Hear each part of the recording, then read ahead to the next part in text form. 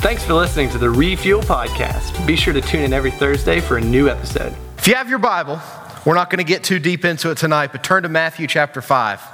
And as maybe you were thinking about Jordan and everything that he kind of gave up for a little under a week to serve in Cuba, I mean, did you hear that? He gave up his streaks for Jesus. Like, that's a big deal, right? He gave up his streaks for Jesus. We're getting into a series that we're starting tonight. We're just kind of kicking it off. And then we're going to continue the series over the next few weeks. And here's what the series is called: The Greatest Sermon Ever. It's from Jesus' Sermon on the Mount in Matthew chapter 5. It's the longest single recording of Jesus' teaching that we've ever been given. And it covers some areas that I think hit pretty hard, especially when it comes to teenagers. Here's some of the issues that Jesus covers in the sermon: true righteousness, anger, lust, integrity, enemies, life goals, anxiety. Y'all don't have anxiety, right? Judging. Covers some very, not just interesting, very like ground level things that we deal with every day, it seems like. So if you're in Matthew chapter 5, tonight what we're going to do is we're just going to look at his intro.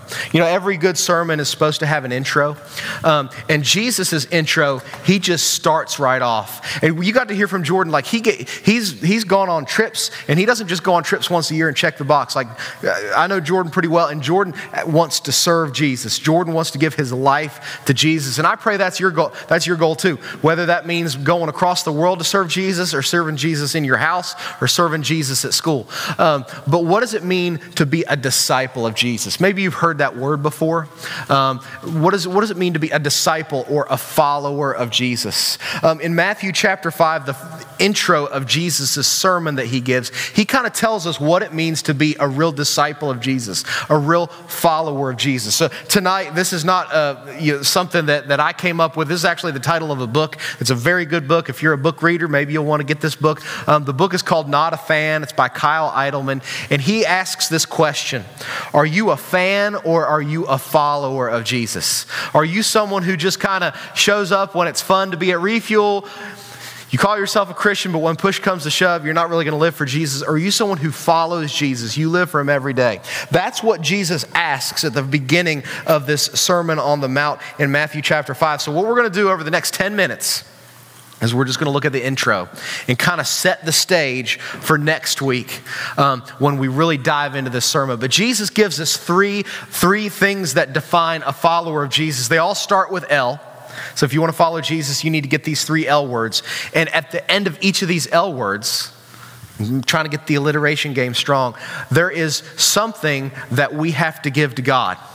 There is something that specifically we have to do in order to follow Jesus. So at the end of each L word, there's an S word. Okay? So we're going to talk about the 3 L words that talk about following Jesus. And we're going to think about how can we do that by hitting those 3 S words. So if you have your Bible, let's read. Somehow I cut my finger. I am falling apart. I've got a bad foot. I shouldn't just hold this finger up. But my finger is cut. We'll get through this. Let's look at Matthew chapter 5. Seeing the crowds, he went up on the mountain, and when he sat down, his disciples came to him. We'll stop right there. Easy enough place to stop. Jesus had just been baptized. Maybe you've heard the story before. There's this guy named John the Baptist. He was having, a lot of people are talking about revivals lately. John the Baptist was having a revival in a river. People were coming and they were turning to God, and John was baptizing these people.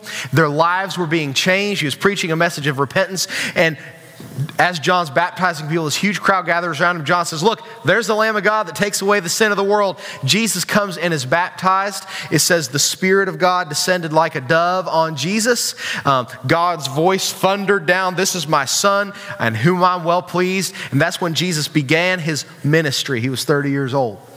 And the first thing that happened was he went out into a desert, a wilderness, and he was tempted by Satan for 40 days, 40 nights. Of course, Jesus, God in a bod, 100% God, 100% man, he withstands the temptation, right? He aces it.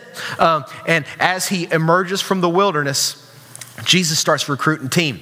He recruits his 12 dudes, his 12 disciples, and they start to go and they start to do things. You can actually see in Matthew chapter 4 some of the things they do. It says he went all through Galilee, teaching in the synagogues, proclaiming the gospel of the kingdom. Here's where it gets really wild. He was healing every disease. Can you imagine what it was like? People come with a bad foot like me, fixed. People come with incurable diseases, fixed. Like Jesus is healing people right and left. Those afflicted with various diseases and pains. Those oppressed by demons. He cast the demons out of them. Those having seizures and paralytics, people who couldn't walk, he healed them and they could walk. And great crowds followed him. You think? Like if this was happening tonight somewhere, like we'd all be getting in the church ghetto vans and we'd be driving to where this was going on, right? Because we'd want to be around what was happening, what Jesus was doing. So it says great crowds were following him from Galilee, from the Decapolis, from Jerusalem and Judea and beyond the Jordan. From every area, they're coming and following Jesus. So Jesus has this massive crowd around him. And that's where in Matthew chapter 5, verse 1, we find Jesus. And what does it say? It says that Jesus saw the crowds. He's like, oh, there's a big group of people. So it says he went up on a mountain. And he sat down and his disciples came to him. Have you ever heard a sermon or been to a church where the pastor gets up to preach a sermon and he just, I don't want to miss it. He just sits down. Usually we think of the pastor gets behind the pulpit, everybody else sits down and he stands up and you listen to the dude that's standing up. In the Jewish culture, it was flipped. The people who were the respected teachers and the respected rabbis would come to the synagogue and they would sit and they would read scripture as everybody else sometimes would stand in reverence of the person who was teaching. And what we see here is that Jesus sat, and when he sat down, what happened? His disciples or his followers, they came to him. They realized what he was doing. He was getting ready to teach them. Then it says in verse 2, he opened his mouth and taught them. The way that's all phrased and the tense that it's phrased in makes it sound as if the writer is saying that this wasn't just one time that Jesus did this, but this was how Jesus did most of his teaching. That he would sit down, people would realize he was getting ready to sit down, they would come to him and they would listen to him. So that brings us to our first mark of a follower of Jesus or a disciple of Jesus. This is what they said. This is what the hill that they believe. I want to go to Israel so bad. Like I would saw off my leg if it would mean I could go to, maybe not. I would do just about anything. I wouldn't sell my firstborn. I don't know. There's some things I wouldn't do, but there's a lot I would do. There's a lot I would do. I give up listening to country music for 5 years to go to Israel. But this is the mountain they believe that Jesus taught his disciples on. So you can see Jesus sitting at the top of the mountain. It reminds me of the Barboursville Park Amphitheater. Jesus sitting at the top of the mountain, and this crowd just is all the way down the mountain listening to Jesus talking. But this is the first thing we learn about a true disciple of Jesus. A true disciple of Jesus is a learner. That's your first L word. It's a learner. These people could have been anywhere. These people originally came, right, to see Jesus like cast demons out of people. Like that's a movie I want to watch, right? I mean, maybe not really like the Hollywood version, but like I want to see that. They came to see Jesus heal people who couldn't walk. I want to see that, right? But Jesus came and he sat down and began teaching. They could have been like, oh, well, the interesting stuff's done. I'm out. Pizza's gone. I'm out, all the fun stuff's over, I'm out. But what does it say? It says they came to him and they sat with him and they learned from him. If you want to be a disciple, you have to be teachable. If you want to be a disciple, you actually have to want to learn from Jesus. Tell me the books you read, the things you listen to, the things you watch, and I'll tell you what's teaching you. Some of you are more studious than others, right? Who here will admit you're not the most studious person? I put both hands up. Like I was Mr. Procrastinator in school, right? But that doesn't mean you're not a learner. Everybody's a learner. The question is, who are you learning from and what are you learning from? You are being taught every day, whether you realize it or not. Some of you are taught by your scrolling. And by your, this is how you learn. Some of you read. Some of you, it's the people you hang out with. It reminds me of what the psalmist says in Psalm chapter 1. It says, blessed is the man who doesn't walk in the counsel of the wicked, stand in the way of sinners, sit in the seat of the scornful, but his delight is in the law of the Lord, and in his law he meditates day and night. Do you notice like the progression in this? I might not get to all 3 points. You notice the progression of this? First it says, blessed is the man who walks not in the counsel of the ungodly, or stands in the way of sinners, or sits in the seat of scoffers. Do you notice that like the influences you have? First you start walking with people. You have acquaintances that influence you. But then you start standing with them. You start spending more time with them. They influence you more. And then you end up sitting with them and they really influences you. Those are your bros and your bras, the people you're close to. What we see here in Matthew is that these disciples came and they sat with Jesus. So the question is, are you a learner? Obviously, you're a learner, but who are you learning from? You're learning from Jesus. The word disciple can also be translated an apprentice of Jesus, a learner of Jesus. These disciples didn't just sit and listen to him. They walked with him. They spent time with him. So the question is, how much time are you spending with God? How much time are you spending sitting with Jesus and learning from him? It's not rocket science. It's like literally, you pick up this book, and you sit with Jesus and you learn from him. You get together with your bros and your bras in Christ and you open God's word together and learn together. You go gather with the people of God on Sunday morning. You listen as pastor explains God's word and we learn together and we sit with Jesus together. If you want to be a disciple of Jesus, a follower of Jesus, you got to be a learner. The next L word is, here's your S word by the way. Watch who you sit with. Who are you sitting with? Watch who you sit with. Next L word, the disciple of Jesus is a liver. But not this kind of liver. You're someone who lives a life that's pleasing to God. What does Jesus do? The first thing he says, everybody's listening. They're getting ready to, I can imagine a hush fell over the crowd because they're like, this guy that just cast demons out is getting ready to teach us. Let's see what he has to say. What's the first thing Jesus says? Own the libs. No, he didn't say that. What's the first thing Jesus said? He said, blessed are the poor in spirit, for theirs is the kingdom of heaven. He goes through what we know as, people call it the Beatitudes. If you want to hear some really, really good detail on the Beatitudes, go to lmbc.org and listen to the sermon series that Pastor Lemming preached last year on the Beatitudes. He broke them down one by one by one by one. But essentially what this word blessed means, everybody thinks blessed is just like some term you throw around, blessed. It means to be happy. It literally means to be in a happy condition and to live a happy life. And here's what's so cool about these Beatitudes. We don't have time to break them down one by one. Each of these things requires zero talent. Some people think to be happy in life, you have to have the right kind of romantic relationship, you have to have the right kind of job, and you have to have the right kind of grades, and you have to just wake up in the morning and just ooze excellence from every orifice of your body.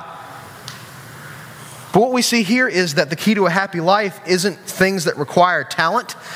It's attitudes that require devotion to God. So let's look at them. Blessed are the poor in spirit, for theirs is the kingdom of heaven. Those are people who realize they need God. Blessed are those who mourn. If you really look into this translation here, it has to do with being mournful of your sin, being ready to turn from a life of sin. And they'll be comforted. Blessed are the meek. Meekness means strength under control. In my vernacular, it means I have the power to kick your butt, but I'm not going to do it. Like I have the power to just rip you a new one, but I'm not going to do it. Blessed are the meek. It takes zero talent to be meek. It takes devotion to God. It takes self-control. Blessed are those who hunger and thirst for righteousness. They have godly goals. They want to live a Jesus-filled life, for they'll be satisfied. Blessed are the merciful. Merciful is withholding wrath that people are due. Some of you, it's all you can do to be merciful to people in your house or people in your school. But blessed are the merciful. Happy are the merciful. It takes zero talent to be merciful. It just takes will. Blessed are the pure in heart. People that have the right motives and are living a pure life before God, for they'll see God. Blessed are the peacemakers. Not the peacekeepers, peacemakers. For they'll be called sons of God. Blessed are you who are persecuted for righteousness' sake, for theirs is the kingdom of heaven. You see, these all involve the way that we live. It's great to come to Refuel and to hear from God's Word. It's great to have little Bible studies and learn from God's Word. But the problem is what a lot of Christians do is all they do is study the Bible. And they never live the Bible. I love to hunt. And I don't always get out for bow season, but I'm always out for rifle season. And if I were to get a brand new rifle and just be ready for hunting season, man, a nice, Winchester 700, 30-06, knock the deer down, don't let them run. And I was ready to go hunt, so I invited some of my buddies over that I know like to hunt. Like I had Trevor come over, Hunter come over, some of you guys that like to hunt. And I said, guys, I'd like to get together and talk about the best ways to hunt. So we'd spend time reading books about hunting. We'd spend time getting all our doe urine collected and together. And we spent time doing all the things that we need to do. And then the first day of the season, say, hey guys, I think first day of the season, let's all meet 4 o'clock a.m. in my garage, and we'll read the hunting books again. And we'll talk about the best ways to hunt. So you're like, kind of weird, but okay. The next day of the season, I'm like, hey guys, let's get back together and talk about the best ways to hunt again. And the whole hunting season, all we do is talk about the best ways to hunt, and we never hunt. You realize that sometimes Christians do the same thing? Bible studies are great. Talking about Jesus is great. But we get together and say, what's the best way to live for God? What's the best way to live for God? What's the best way to live for God? And Christians never live for God. All they do is talk about it. So if you want to be, I got a little loud, sorry. If we want to be a follower of Jesus, it means we have to be a liver. We have to live what Jesus says and what Jesus expects.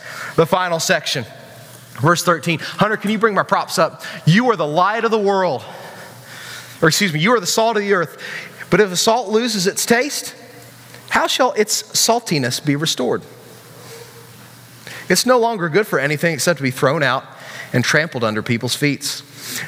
You are the light of the world. A city that's set on a hill cannot be hidden. Nor do people light a lamp and put it under a basket, but on a stand, and it gives light to all in the house. In the same way, let your light shine before others, so they may see good work and give glory to your Father in heaven. Do you see the two object lessons Jesus gives? He gives salt and he gives light for the way that we're supposed to light up the world. By the way, the S word for being a liver is to walk in step with Jesus' teaching. If you're a note taker and you're anal about taking notes, walk in step with Jesus' teaching. But we have to be a lighter. We have to be people who light the world up for Jesus. It's not just good enough to learn from Jesus. It's not just good enough to live for Jesus. We have to take the message of Jesus to others. And the two objects that he uses are salt and light. You're the salt of the earth and you're the light of the world. What do we know about salt? When I think about salt, I think about Lay's potato chips. When I was a kid, one of their famous commercials for Lay's was, I bet you can't eat just one. Have you ever tried to eat just one chip? No. I'm driving some of you crazy that hate chewing sounds, hearing my chewing through the microphone, isn't it? But it's hard to just eat one chip. See if you can. Anybody like chips?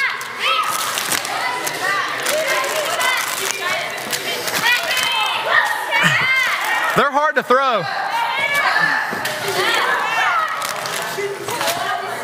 I can't get the oomph behind it. I'm going to throw the last two. All right. But think about it. Jesus says we're the salt of the earth. There are two things that salt does.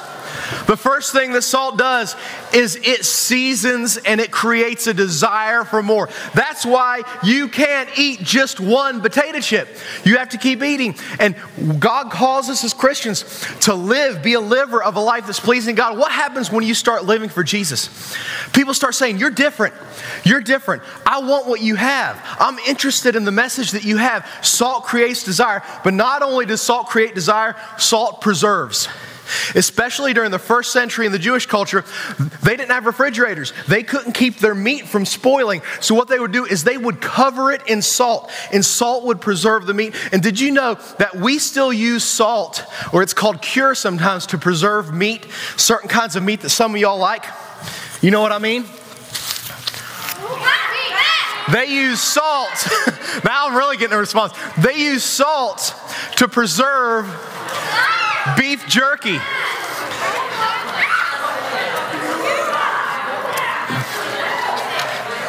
Cameron.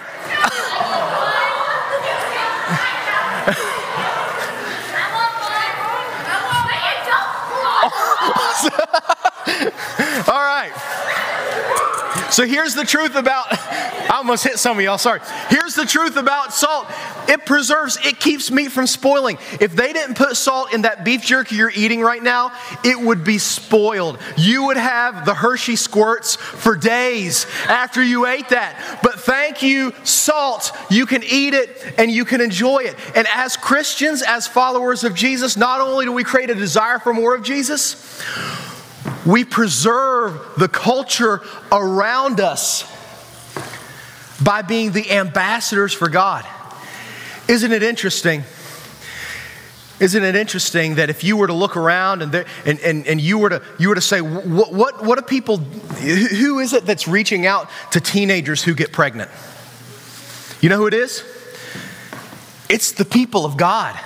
Our church is getting ready to throw our second baby shower for teen moms who have been going through our crisis pregnancy center downtown. That's being a preservative. That's holding on to culture. That's encouraging people to choose life. We as Christians are also supposed to be preservatives in our culture. So Jesus, we're salt. We create desire for Jesus. We preserve the goodness and the truth of God in our culture. But then he says that we're light. You're the salt of the earth and you're the light of the world. A city that's set on a hill cannot be hidden. We're supposed to be light where we go. And he says, it's kind of one of the, you remember the Sunday school song? This little light of mine. And then remember the other song, hide it under a bushel. No, I'm going to let it shine. Hide it under a bushel. No, I'm going to let, okay. Yeah, so some of y'all went to Sunday school. Here's the thing. We're supposed to be light for God, but so many of us, it would kill you. You would melt into a puddle of ooze at your school if somebody knew you were a Christian. And when you do that, you deprive people of the light that they need in their life. Do you realize how powerful light is? The book of John talked about Jesus as the light of the world that shined in the darkness, and the darkness did not overcome it. Because here, I've never seen darkness that could overpower light. Like you turn a light on in a room, and there's never been a room so dark that a light won't light. You ever think about that? There's been a room so light that you can't find darkness in it, but there's never been a room so dark that a light can't light. And what Jesus says is you have power. You have the presence of God, and you have the teachings of Jesus, and you have devotion to Jesus. Take your light and let others see it. He says that our light is our good works that we do in the name of Jesus. So we have to be a lighter. So the S word for that, if you want to be a lighter, is that you got to be salt, not salty. You got to be salt, not salty. Sometimes Christians come across too much salty and not enough like salt. Instead of creating a desire for Jesus, they create a repulsion against Jesus because of the way we come across. We're going to see later in this Sermon on the Mount that God did not call us to pronounce judgment on every single thing everybody does. Because we're supposed to be salt, not salty. God tells us we're supposed to manage our own lust and repent of our own lust instead of pointing at other people as the reason why we struggle with lust. We're supposed to be salt, not salty. So essentially what the question is are you a fan of Jesus? Are you a follower of Jesus? Do you take time to learn from him? Do you live out what you learn? And then do you take this life that you have with him and light up the world for Jesus? That was Jesus's introduction to the greatest sermon ever. We're going to come back next week and we're going to be talking about anger. So go out next week, get angry, so that then you can come and repent of it next week. Okay? That's a joke, by the way. Be kind, be nice, be salt, not salty. So I'm going to pray, and then we're going to pray and get out of here. God, thank you for the fact that we have the preserved words of Jesus. Every word in the Bible are your words. But God, thank you that we have a record of some of the things that you said with your human mouth here on earth, so that we can know how you react to things, and we can see your nature, and we can see you on earth. God, I pray that as over the next few weeks, we talk about what you say in this sermon. We go through some truths that are, in some cases, they're going to be very difficult, and they're going to be controversial and confrontational. God, that we'll remember that you're the one that has all truth, that we learn from you and we live for you, And that in turn, through this series, we'll be able to light up the world for you. We know there are people who are going through terrible situations, who have no hope apart from you. So God, I pray that as a part of this series, it'll build us up so that we can take the gospel into our schools and then ultimately around the world. In Jesus' name. Thanks again for listening to the Refuel Podcast. If you have any questions or would like to review the notes from this podcast, be sure to download the Refuel app from the App Store on any mobile device.